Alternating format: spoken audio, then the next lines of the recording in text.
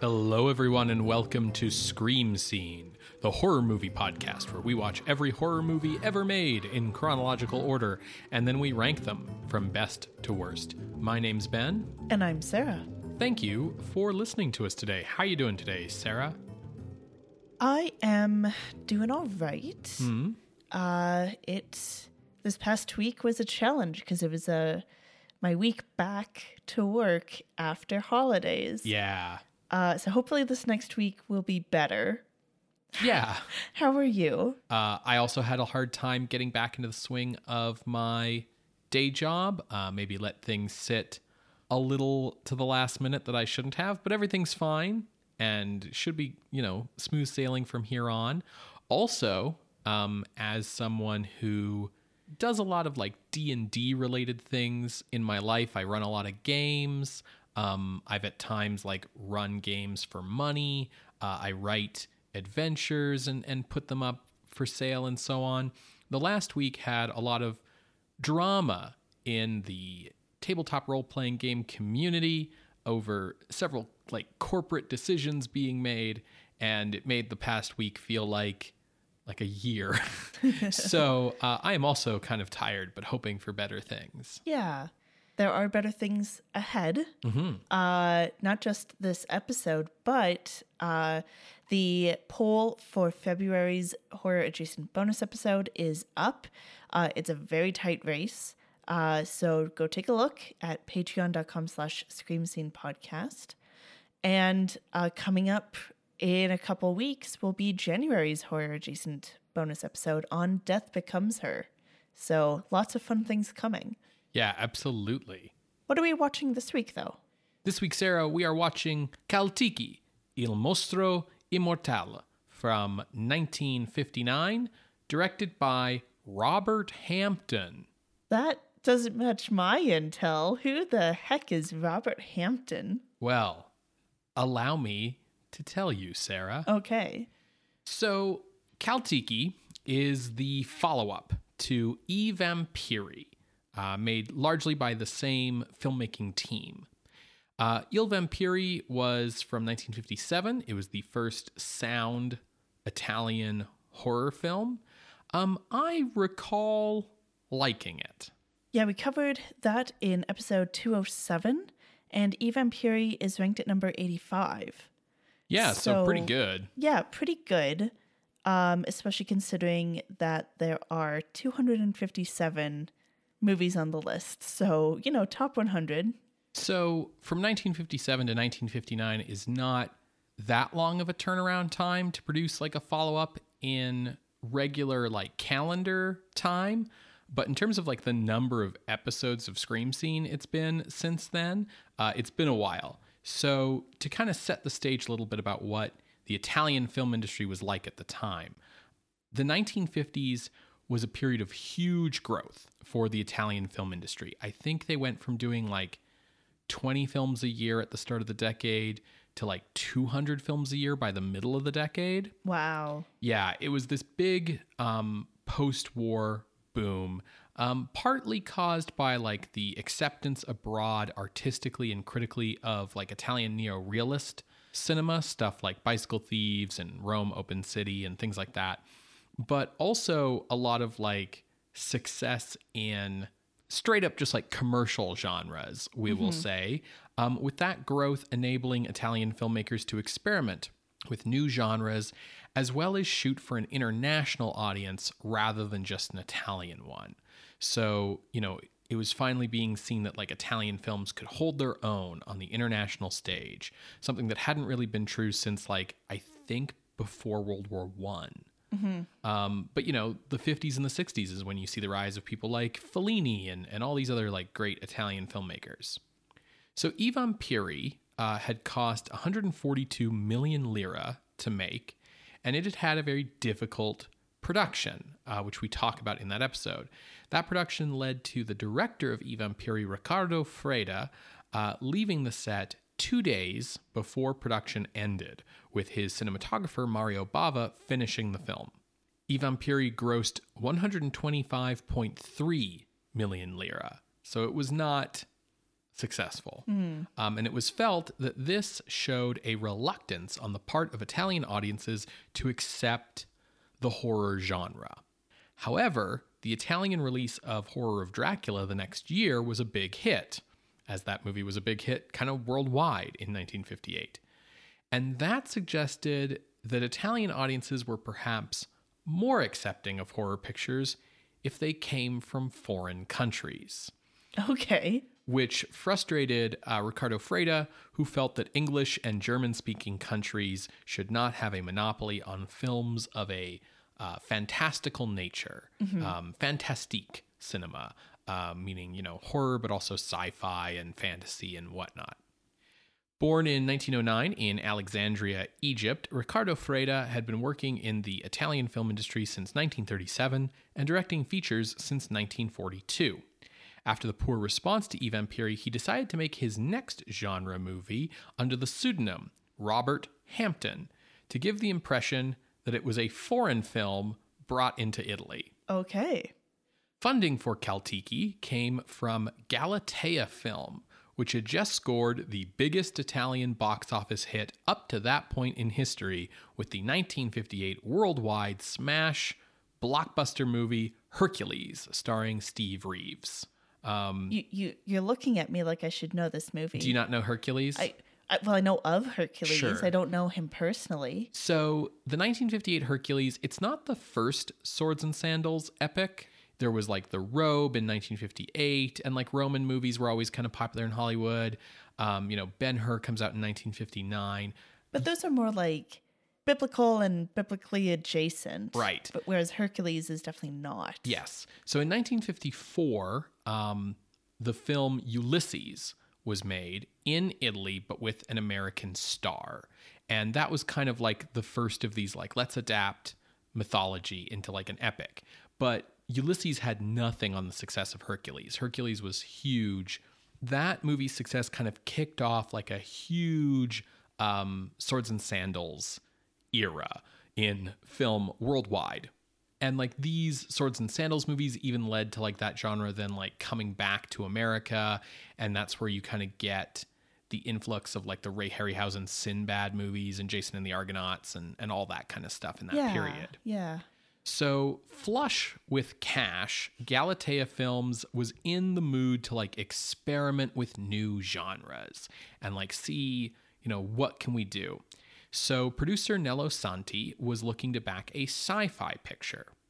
Now, science fiction was really new in Italy. The first Italian sci-fi film that wasn't a comedy was La Morte Viene dallo Spazio, aka The Day the Sky Exploded, from 1958. Okay. But Galatea intended Caltiki primarily for foreign markets. They felt that we can release a sci-fi movie in Italy, it's been done before, but we're really making this with the intent that it's going to get dubbed and shown in other places because that's where the big money on Hercules had been. They even credited the producer of the film as Samuel Schneider on US prints. A common tactic of Italian films seeking international distribution at this time was to use an English-speaking lead actor who would then dub their own voice for the English release, such as Steve Reeves in Hercules or, Clint Eastwood in the still yet to come spaghetti westerns of the 60s. So, they got their English-speaking star for this movie. I assume you've heard of the great John Merivale? No. Yeah. Okay, you had me worried. So John Merivale was born in Toronto in 1917. Oh, he's Canadian. He was the son of two English stage actors, and he was educated at Oxford. At age 15, he appeared as a newsboy in The Invisible Man. So we've technically seen him already in a movie for this show. He got his big start on stage as an understudy in Laurence Olivier's theater company in the 30s and 40s. He fought as a pilot for the Royal Canadian Air Force in World War II. And primarily he worked as a theater actor throughout his career, despite a few appearances on film over the course of it. From 1941 to 1948, he was married to actress Jan Sterling. And from 1959 to 1967, he was Vivien Leigh's partner. Oh. She, of course, had been married to Laurence Olivier while Merivale had been working for Laurence Olivier. But Olivier and Leigh's marriage kind of deteriorated due to Leigh's health issues. She struggled with bipolar disorder and chronic tuberculosis, and that made things very hard on the two of them, and ultimately they divorced. Merivale and Leigh never got married, but they were partners. He lived with her, and he actually ended up basically serving as her primary caretaker as she struggled with her health for the last few years before her death in 1967. So after Leigh's death, Merivale had a relationship with actress Dinah Sheridan until his death in 1990. So Kaltiki is essentially a Blob ripoff with a fake Mayan backstory. Yeah, when you told me that it had like this Mayan connection as like a Mayan goddess or something like that, I did try to see like what would the actual like Mayan god or goddess of like vengeance or something like that be, and there's no clear-cut answer. I got different answers depending on whether I searched like vengeance or even revenge or war or death, so I'm not even going to try to be like, here's who this actually is. Yeah, the opening credits of the movie mention like an old legend as providing the basis for the story, but there is no such deity as Kaltiki in real Mayan mythology or any other like Mesoamerican mythologies. It's all just made up whole cloth. Unlike The Blob, which was made primarily of silicone and red food dye, this movie's monster was made of cloth and tripe. Interesting. So for those of you listening who don't know what tripe is, it is the edible lining of an animal's stomach. Yeah, it's, it can be prepared in different ways. I'm familiar with it through cooking shows. So this smelled horrible Yes. under the studio lights, and it also attracted flies, which ruined the scale of shots that were meant to make the monster look huge. So it was a very difficult shoot.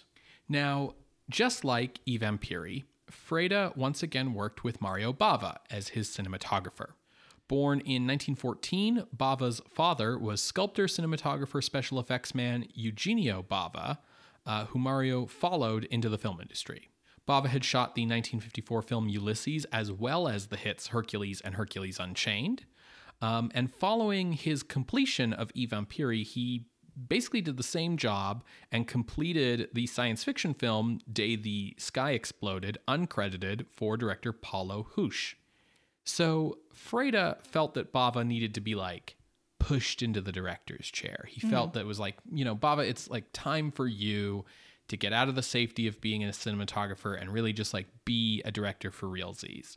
He did not like that Bava was still doing cinematography, which he felt Bava was only doing because different directors kept hiring him to be their cinematographer. So there wasn't really like space or room for Bava to like pursue his own projects. So he hired Bava for Kaltiki. And then reportedly, Freda left the production early in shooting in order to force Bava to direct the bulk of the film. Do you know what Freda did? Did he just left to go to the beach, so hiding in his hotel room? In the years since Kaltiki has come out, Mario Bava went on to be a very prominent director of Italian horror film. He's considered the father of Italian horror, all of these things that we'll be talking about in episodes to come. And because of that, stories about exactly what happened with Kaltiki have been conflicting over the years. So paperwork from the production shows that Riccardo Freda was originally contracted to be paid 6 million lira as the film's director, and that he was ultimately only paid 5 million lira. Meanwhile, Mario Bava was contracted to be paid 3 million lira as the film's cinematographer, but was ultimately paid 6.25 million lira. So clearly, Freda did less work than was expected, and Bava did much more work than was expected. Originally, the story given by Freda was that he left the shoot with 2 days remaining, which is also what happened on I Vampiri. So he might be getting the two films mixed up. However, when asked, he said that it should be credited as a Bava film, not as a Freda film, despite the fact that, he only left with 2 days remaining. Also, around that time, Bava said that he felt that Kaltiki should be counted as his first film, and that Freda abandoned the set because the movie was in shambles, and he just, couldn't deal. However, later on, those statements were given in the 1970s. By the 1990s, the story had changed. And by then, Freda was saying that, he directed the picture, that Bava only shot the special effects scenes, and that Freda only left the film during the editing process. And around that time, Bava was also saying that the picture should be seen as a Freda film. So it's really interesting because it's not like Freda saying, no, it's really me, and Bava saying, no, it's really me, or them saying the others. It's like they both used to say it's a Mario Bava movie, and now, or later on, they both said it should be seen as a Freda film. I think the clarification would probably come from the opinion of horror, or rather Italian horror at the time, because in the 70s, that's when Bava is big. Right? So yeah, count that as his first film. Cool. Everyone's having a good time. In the 90s, I have no clue. But if it was, say, not as well received, or this movie in particular was being seen on Mystery Science Theater 3000 level of quality or something, sure, then maybe the storytelling around the film would change so that it wouldn't hurt Bava's legacy. Yeah, that's a really great analysis. I don't know how true that is, but it feels very possible to me. I'm also just speaking out of my ass. I have no clue. Yeah. But it's that's kind of how storytelling goes, right? Yeah. Bava's biographer says that Freda walked off set after 2 to 3 weeks of filming, and that Bava did all of the effects shots. That's kind of consistent. Everyone kind of agrees he did all the effects work. Which makes sense given his work history. However, the film's production manager, Massimo De Rita, states that Freda was away from the set 90% of the time, leaving things basically entirely in Bava's hands, that it was not a case of Freda leaving instructions for Bava and Bava following them, that Bava was coming up with his own shit, that Freda had no idea what was going on, that Bava was the one who told the actors what to do, shot all of the monster scenes, and shot all of the death scenes. So we have a lot of different tales over the years about who should get the lion's share of credit for directing this movie. All I can tell you is that the name on the film is Robert Hampton. Well, shout out to Robert Hampton, wherever you are.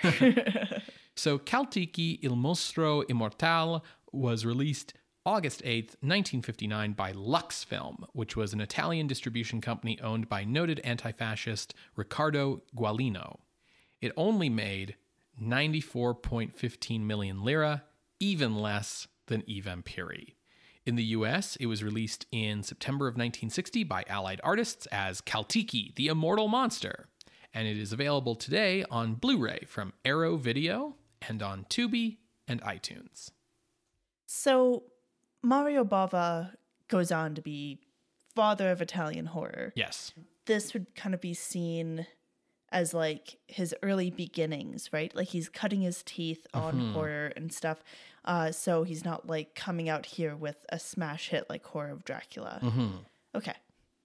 Yeah. Bava's next film after Kaltiki, which he is the undisputed director of, is a movie called Black Sunday. Oh. Yeah. What year is that? 1960. Okay. So the Italian audience is not yet ready to accept horror. They need a little bit more. There's a little bit of growth on both sides of the screen. Interesting. Okay. Well, folks, hopefully you can find a copy of this movie to watch along. You're going to hear a brief musical interlude, and when we come back, we will discuss Kaltiki, Il Mostro Immortale from 1959, directed by Robert Hampton. See you on the other side, everybody.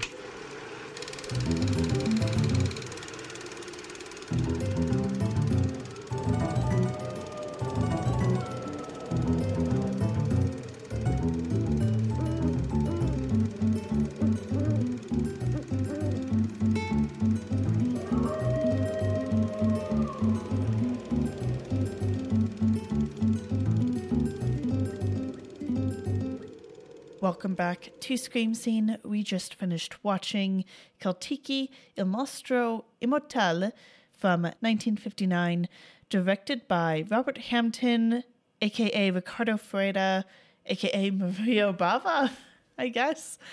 Ben, what did you think? Kaltiki, dope as fuck. Yeah, it's pretty cool. I liked it. Yeah, I liked it as well. I think the pacing had some trouble. Interesting. Because, yes, we'll get into that in the discussion. Interesting. Just, there's only so many shots of, like, dude running to a house trying to get in and being faced with towels that I can stand. I don't know, man. I was pretty good for all of it. Sure. I mean, like I said, it's good. Well, here's the rundown. We open at an archaeology dig in Mexico, and these scientists are here to try to investigate, like, what they're calling the Mayan migration. Basically, Mayan people used to live here, and then they left, and we don't know why. So trying to figure that out. And when we open, we see this delirious man, who we later learn is named Nieto. He's running back to camp from this cave, and he's delirious. He's ranting about the colleague who accompanied him, Elmer, and Kaltiki. And everyone at the camp is like, who's Kaltiki? What are you saying? What's going on? So they have a small party to go to the cave and investigate. Included in this party are kind of our two main characters here, at least male main characters, Dr. John Fielding and his friend Max Gunther. Now, there's been a lot of volcanic activity in this area, and so there's a new cave opening when they go over to where the two men had been. Going into the cave, they discover a shrine to a Mayan deity named Kaltiki. Now, they don't find Elmer's remains, but they do find his camera. So they take that back. Within this shrine, there's also, like, some statues and stuff, and then this deep, deep lake. So after developing the film, they watch whatever it was that Elmer captured on the video camera. Video camera, is that accurate? No. Film camera? Yeah. And there's, again, still no answer as to what happened, just that something came out from behind Elmer that led to Nieto, like, unloading his entire gun into whatever was there, and that's it. So they go back to the cave. They think, okay, let's go into this lake with our dive gear to see if Elmer's body's down there. The person who does the swimming down, I believe his name was Bob? Correct. Okay. It was a little unclear on the cast list. So Bob swims down. He doesn't find Elmer's remains, but he does find the remains of people who would have been sacrificed to Kaltiki, including all of their jewelry and their gold. So he swims back up. He relays what he found, and he's like, I'm going to go back down for treasure.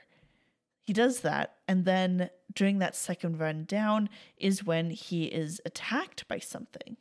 They pull up Bob, and he has been, like, melted / maybe mummified in a neat way. He's been maunched on, like acidically. Yeah.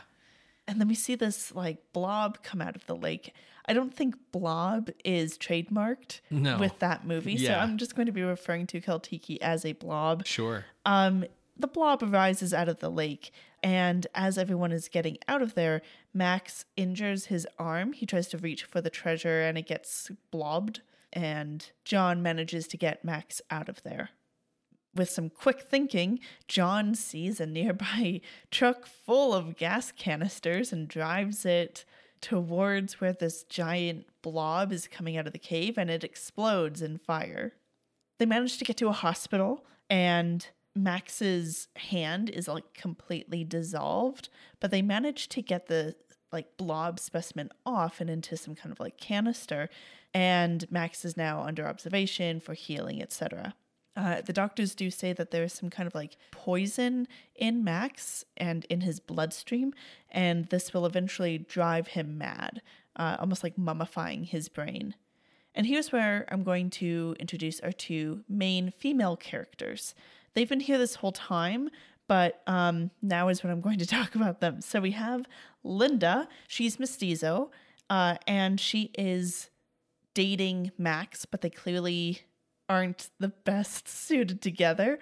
And Ellen, who is John's wife, she came on the expedition because she thought it was going to be like a second honeymoon, but John works too much, yada. Now, during the expedition, before Max's hand got melted off, he does try to make a pass at Ellen. She shoots him down, and Linda's like, see, Max, gotta stay with me. And Max is like, yeah, but I hate you.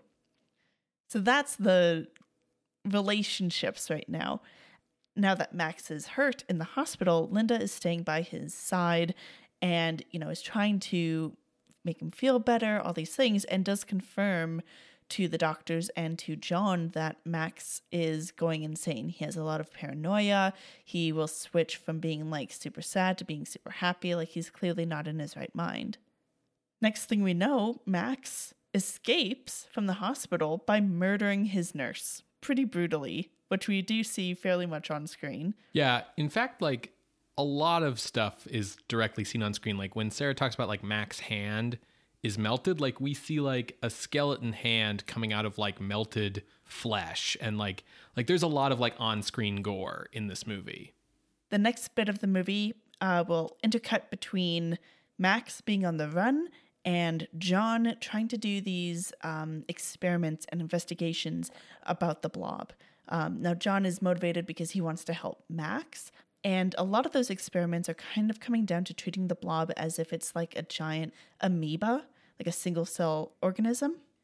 He determines that it's like 20 million or 200 million years old, like it's super, super old.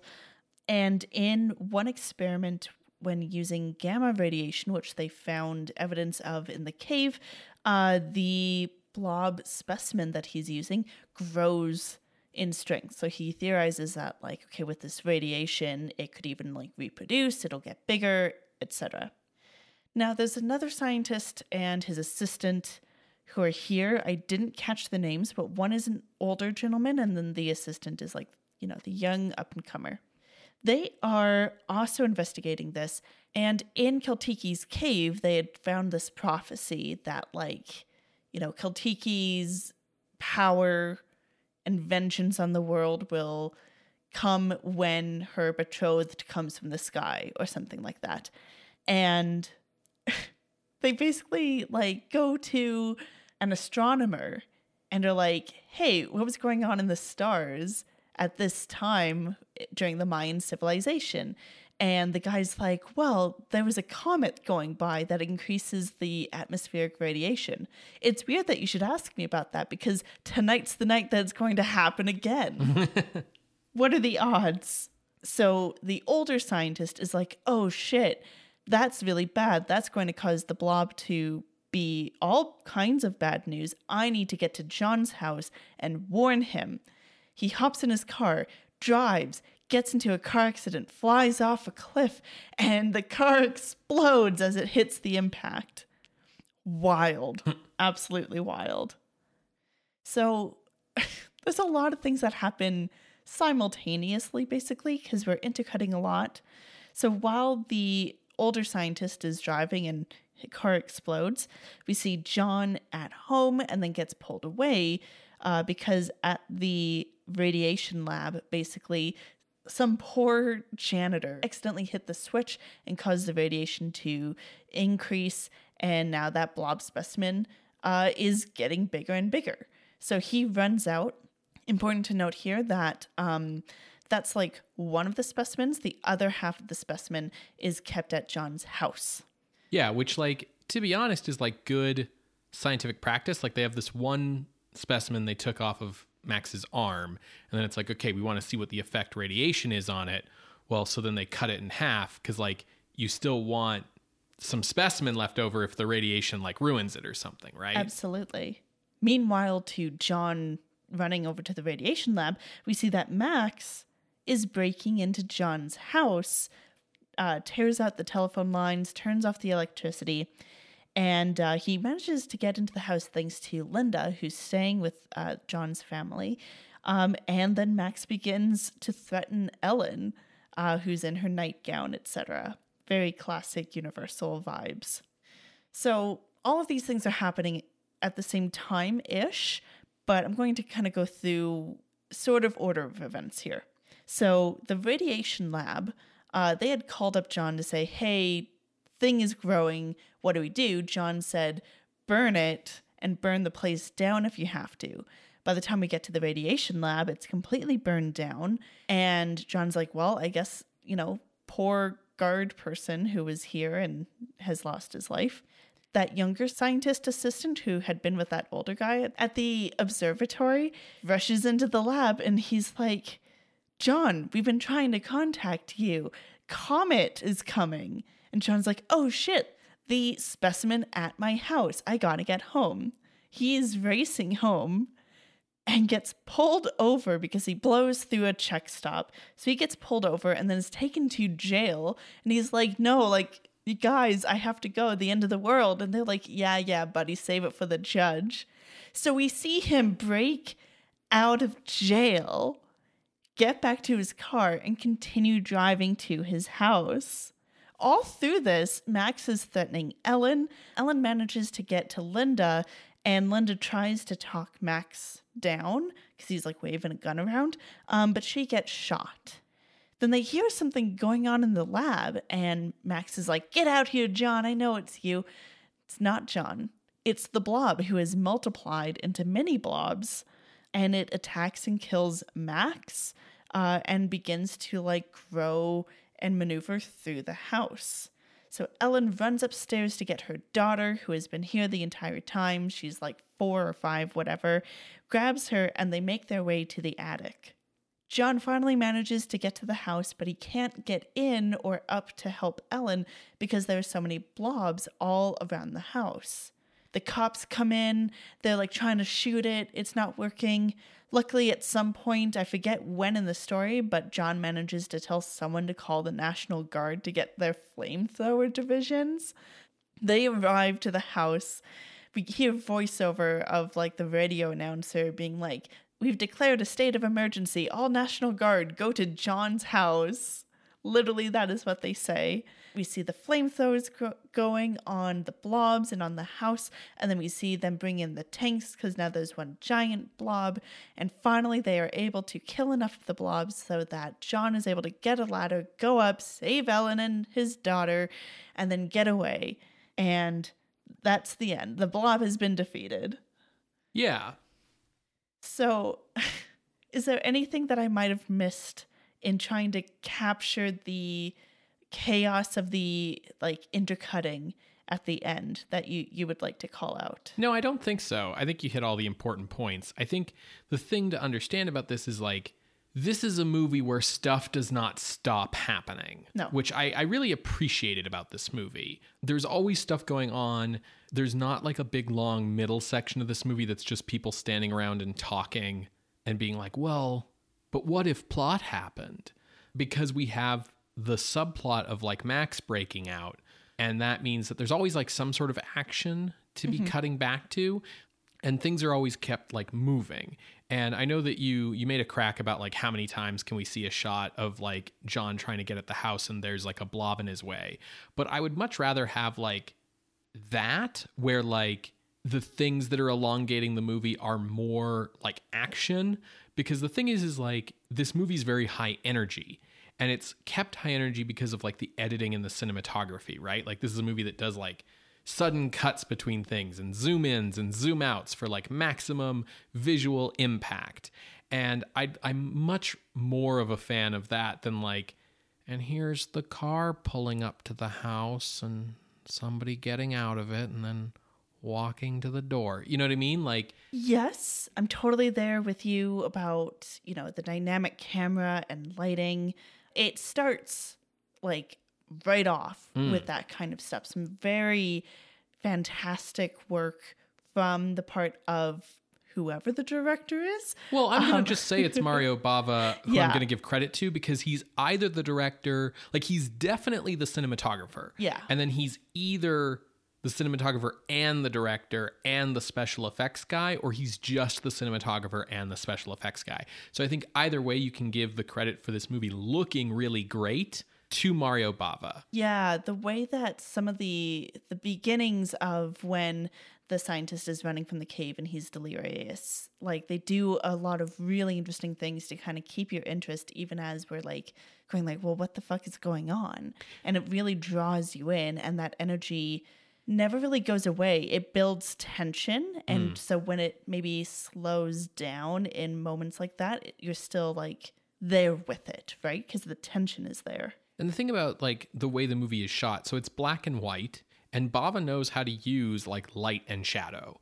And what I really appreciate about this is even in like regular dialogue scenes, there are very few shots in this movie that are just like, well, we set a camera up and we pumped a lot of light at the actors and we just kind of shot it. Like there's very few shots that look like they were just done in the most simple way possible. Like Bava knows, like even if he's just doing a shot of Ellen coming downstairs, like, okay, it's dark, but we need to be able to see her. So let's get like a backlight so that her hair has like some rim lighting to it so we can see her against the backdrop. And let's throw like some side light coming in on like the railing of the stairs, even though like it doesn't make sense where that would be coming from, but it's giving visual interest to the shot and it lets us see the sides of things. Like he knows how to fucking light shit. So like nothing looks too dark to see, but also nothing looks like blandly overlit. Shots of Max in his hospital bed with his like Two-Face makeup all look really good and moody. Even the like cloth and tripe blob monster like looks good, I think. Yeah, I think it does not look bad for fabric and tripe. Yeah. It has this really neat texture look to it. Yes. The way that they have whatever is making it move, like it looks really neat. And I really liked the effect that they had when it was splitting into multiple ones, or when it was being pulled off of Max's hand. It has like these strings of jelly or something. Yeah. It looks really good. Yeah, like honestly, the effects here with the goop and the like way that it eats through things, so that there's like this wet, muscly, dissolved gore around like bone, and it's not just the hand. Like we see that happen to Skulls like twice. Yeah. And it all like looks really good, and it looks like the primitive version of like what monster movie gore is going to look like in like 20 years, right? Like I'm thinking of stuff like the copious use of KY jelly on Alien and things like that, right? Oh, sure. Yeah, and I think outside of the blob itself, I think the special effects were really well done for the models that we see, both like the model of the volcano going, the model truck driving up, the model house. Yeah, the model house is really well done, because like there's the real set that they're in, and then there's clearly like a model version of it for the blob to move through and smash walls and furniture and stuff. And it's not like immediately directly obvious, like, oh, this is the Tinker Toy version, right? Yeah, and I think even when fire comes in as well, it looks really well done. Yeah, the matte work I think is really top tier. So there's some really good matte paintings, especially near the start of the movie when they're in the Mayan ruins. Yeah, great gore. I think the editing has a very lively pace to it. So for me personally, like I don't have a lot to complain about here. Okay. Well, let me tell you about where some of my complaints are. Sure. So, yes, it's a very dynamic movie with the camera, the lighting, the editing, but I felt it was uneven in parts. There are places where it's like, whoa, they're really going balls to the wall here. And then there were other moments like when Max, Linda, and Ellen are in the living room in that confrontation. It didn't have the same kind of tension as I would have expected, given the strong elements earlier in the movie. So it just felt uneven. That could be the result of maybe that's when someone other than Bava was directing. Like there are many things to point to, but it was a little uneven. We've seen worse, 100%. Yeah, I think that like if the movie is uneven, it's remarkably good for a movie that at some point in its production somewhere had a director switch. And the other part that I will complain about, and you might just like be like, Sarah, what the fuck with this? Context. Ben and I have seen every Godzilla movie ever made. Correct. Well, actually, asterisk to that because we haven't seen some of the more recent things. I think the most recent is Shin Gojira. Yeah, we haven't seen the most recent American Godzilla movies. We've seen every Japanese Godzilla movie ever made. So I'm very familiar with models arriving to shoot things at the big bad. Right. And knowing A, the cost of that stuff, and B, knowing like that's why butts are in seats. Mm-hmm. I know why we get superfluous attention paid to model fights. Sure. In this movie, I felt like the ending climax where John's trying to get into the house. No, we have to wait for the firefighters. The firefighters come and they're shooting all the little blobs. Okay. No, let's bring in the tanks. They're shooting. Why are they shooting? No, they need to use their flamethrowers. Cool, sure. Let's use the flamethrowers. Here's one getting completely engulfed. Here's one shooting with flamethrowers. Here's another shooting with flamethrowers. Oh, hey, here's another one shooting with flamethrowers. It's like, guys, you're dragging this out. And I know you're supposed to like be feeling super excited and all these things, but it just was like, I think it was the fact that he got fucking arrested and we had to watch him break out of jail that I was just like, why are we padding for time during the climax? Sure. And so that kind of gave me a bad taste in my mouth, and then that bad taste went into everything that was maybe supposed to be more exciting than I interpreted it as. Got it. I thought the fact that he got arrested was hilarious. I do like agree with you on the like, why was this here? Like, because I don't like what I call plot cul-de-sacs where things happen that are then just sort of easily undone. Like if you can cut a thing out of the movie without me noticing it's gone, you should have cut it, right? And I felt that way with some of Max's antics when he's on the run. Yes, for sure. On the other hand, intercutting to that is what helps keep the energy up in like the middle, like let's do science part of the movie so that it doesn't have that like Americans standing around talking feeling. So that serves like a purpose. Yeah. The thing about the getting arrested is it's really meant to like be in another attempt to drive up the suspense with like, oh, like he's been delayed getting home. Like is Max going to get Ellen kind of thing? But it's probably a step too far. I just thought it was funny because that shit never happens in movies, like someone just like arresting James Bond and being like, sorry, like Blofeld's gonna win because like you broke a speed limit. On the other hand, I get what you're saying about like the unnecessary escalation and like the lengthening out of the final battle. This movie is 76 minutes long, which means that like when we're talking about drawing out the ending, we're talking about something that could have been 2.5 minutes that is maybe 5. And it's hard for me to get upset about that when I live in a world with like the Hobbit trilogy and the Avatar movies where it's like, hey, this action scene of the Hobbits going from like this side of this bridge to this other side of this bridge is going to be an hour out of this 5-hour movie kind of thing. Like, and I get that like that kind of retroactive opinion making is like not the style of our show. I'm just sort of, I guess, coming at like why I can't get mad at this. Yeah, totally. I'm just saying like these are the things that I felt needed to be complained about. Sure. So with that in mind, I feel like this movie has a very strong start, an all right middle, like it does fairly well, and then a poorly paced ending. Yeah. I'm going to, disagree with you on that. But, it's also not like perfect. Yeah. For sure. Like it's the Italians doing like one of these cheesy American Monster B movies. I will say it's not really a Blob ripoff so much as it's a Quatermass ripoff.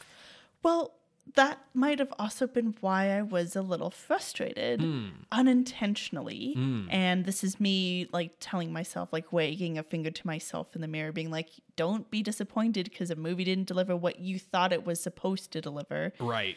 But because Max is infected, I thought he was going to turn into the Blob. Yeah, like in the first Quatermass movie. Yeah, Quatermass Experiment from 1955. And he doesn't, obviously. And I just felt like that was like a missed opportunity to kind of tie in why him being on the loose is such a big deal. Yeah, especially like they talk about, like the poison is going to reach his brain and stuff.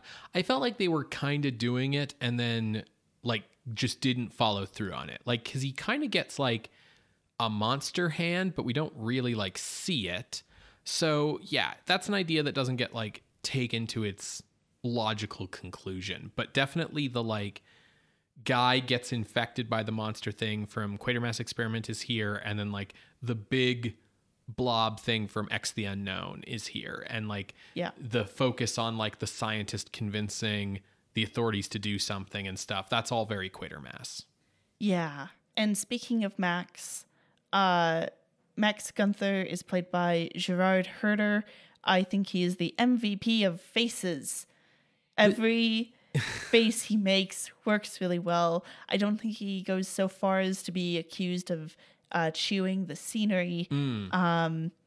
And I think everyone else is on a spectrum of fine, okay, cool, good, to a little too wooden. It's tough because Italian films did not use on-set sound, right? Like everyone's dubbed here regardless of what language they were speaking on set.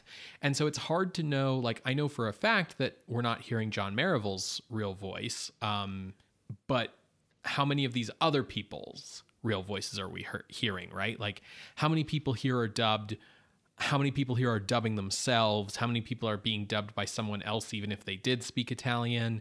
So it's really tough to judge performances. However, yes, Max, that actor is clearly cast for his face. It's a great villain face, and that is the advantage of the Italian system of not having any on-set sound and just dubbing all the dialogue later is, Sergio Leone figured this out. Like, if you want to introduce a character and have the audience remember him, like, give him a super memorable face, right? Absolutely. So let's move on to ranking. I have some points of reference I think will be useful. Okay. I have just, like, a spot picked out. Oh, I also just have a spot, but I think these points of reference will still be useful. Interesting. Okay. E Vampiri, as we said, is ranked at number 85. That was their previous horror movie. Quatermass Experiment is ranked at number 18. X the Unknown is at number 35. And The Blob is ranked at number 45. So where is your spot? So, I thought, to be honest, I think I liked this better than The Blob. Really? They didn't even have a theme song then? The reason I liked this better than The Blob was kind of twofold. One is that I liked the gruesomeness of this movie, and like ultimately this is a horror movie list, and I feel like the gruesomeness we see here is significant compared to everything we've seen up to this point, and really to me reminds me of stuff that's going to be coming in the future. And I think that's really worthwhile to point out. I think this movie goes for the gore in a way that we don't see from, English-speaking movies. So I thought that gives it a lot of weight in a fight against the Blob.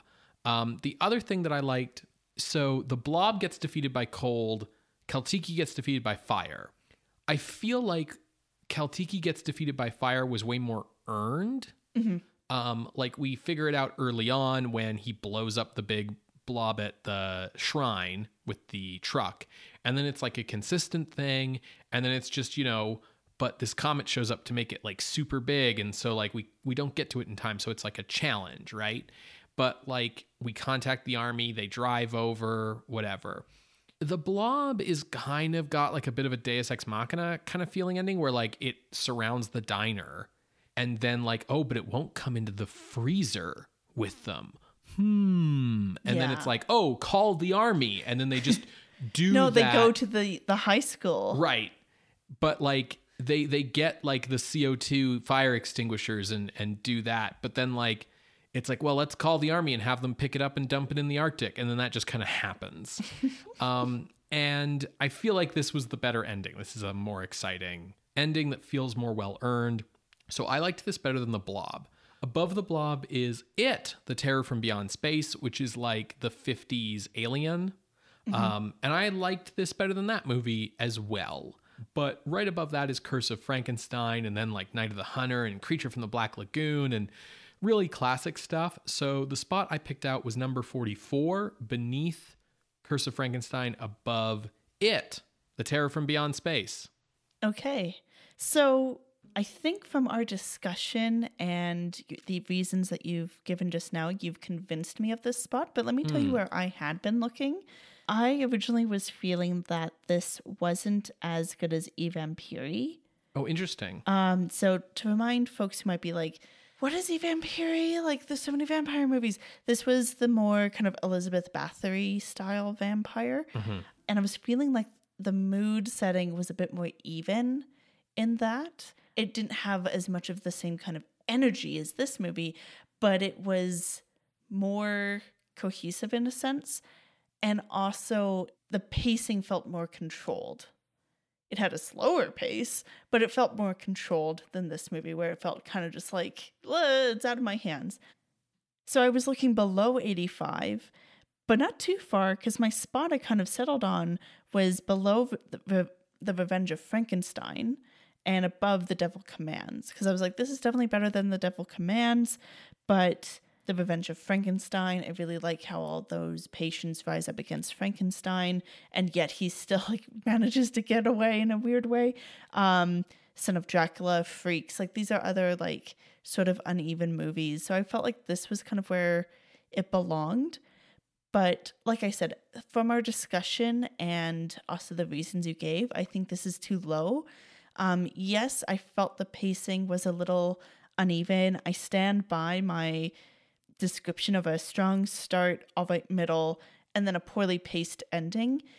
But I think you make a great point about the gore and the way that it actually does handle mood. It's not the like slow paced creep, but it reminds me of something you said when we watched, I think it was with The Tingler, and you were like, William Castle is trying to scare you. Yes. And I think Bava is trying to gross you out with the gore. Yes. Like he's trying, whereas the movies down here, they aren't. Absolutely not. Even The Blob at 45 is not. No, The Blob is kind of actually very safe. Yeah. The thing about Evampiri, and the reason I decided to rank above it, was mostly just because the plot of Evampiri is a little scattershot and all over the place, whereas like you always know what's going on in Kaltiki. It gets complicated, but yes, you can trace A to B to C, even as we might make some cul-de-sacs over to D and E and G. Yeah, but like Evampiri was kind of like a weird mystery structure that didn't always make sense. Yeah. Yeah, so like I said, I'm happy with your spot. Let's go with that.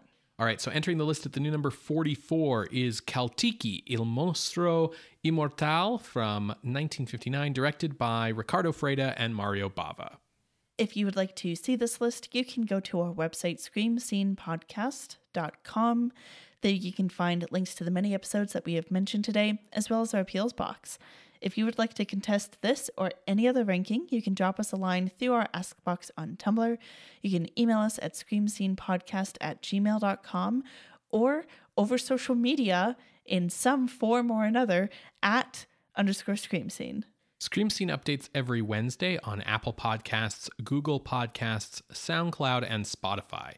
You can subscribe to the show through our RSS feed. That seems to be the way most people listen to the show, according to some of our statistics. And if you want to help us out, you can leave us a rating or review on the podcasting app of your choice. Stuff like that helps the algorithms of the various apps like push the show to new listeners. Or you can help us find new listeners through your own good effort by sharing the show through word of mouth. If you really like what we do and want to show your financial support, you can head on over to patreon.com/screamscenepodcast, where you can become a patron of the night for as little as $1 a month. Patrons at the $5 and $10 level get access to regular bonus content, and patrons at all levels get access to our monthly poll for our horror-adjacent bonus episode. February is a short month, so February's poll is all about shorts. So once again, that's patreon.com/ScreamScenePodcast. So what are we watching next week, Ben? Well, next week, Sarah, it's kind of a throwback. We are seeing Vincent Price and Agnes Moorehead in Crane Wilbur's version of The Bat. Interesting. Yep. Okay. Well, we will see you then, creatures of the night. Bye. Bye.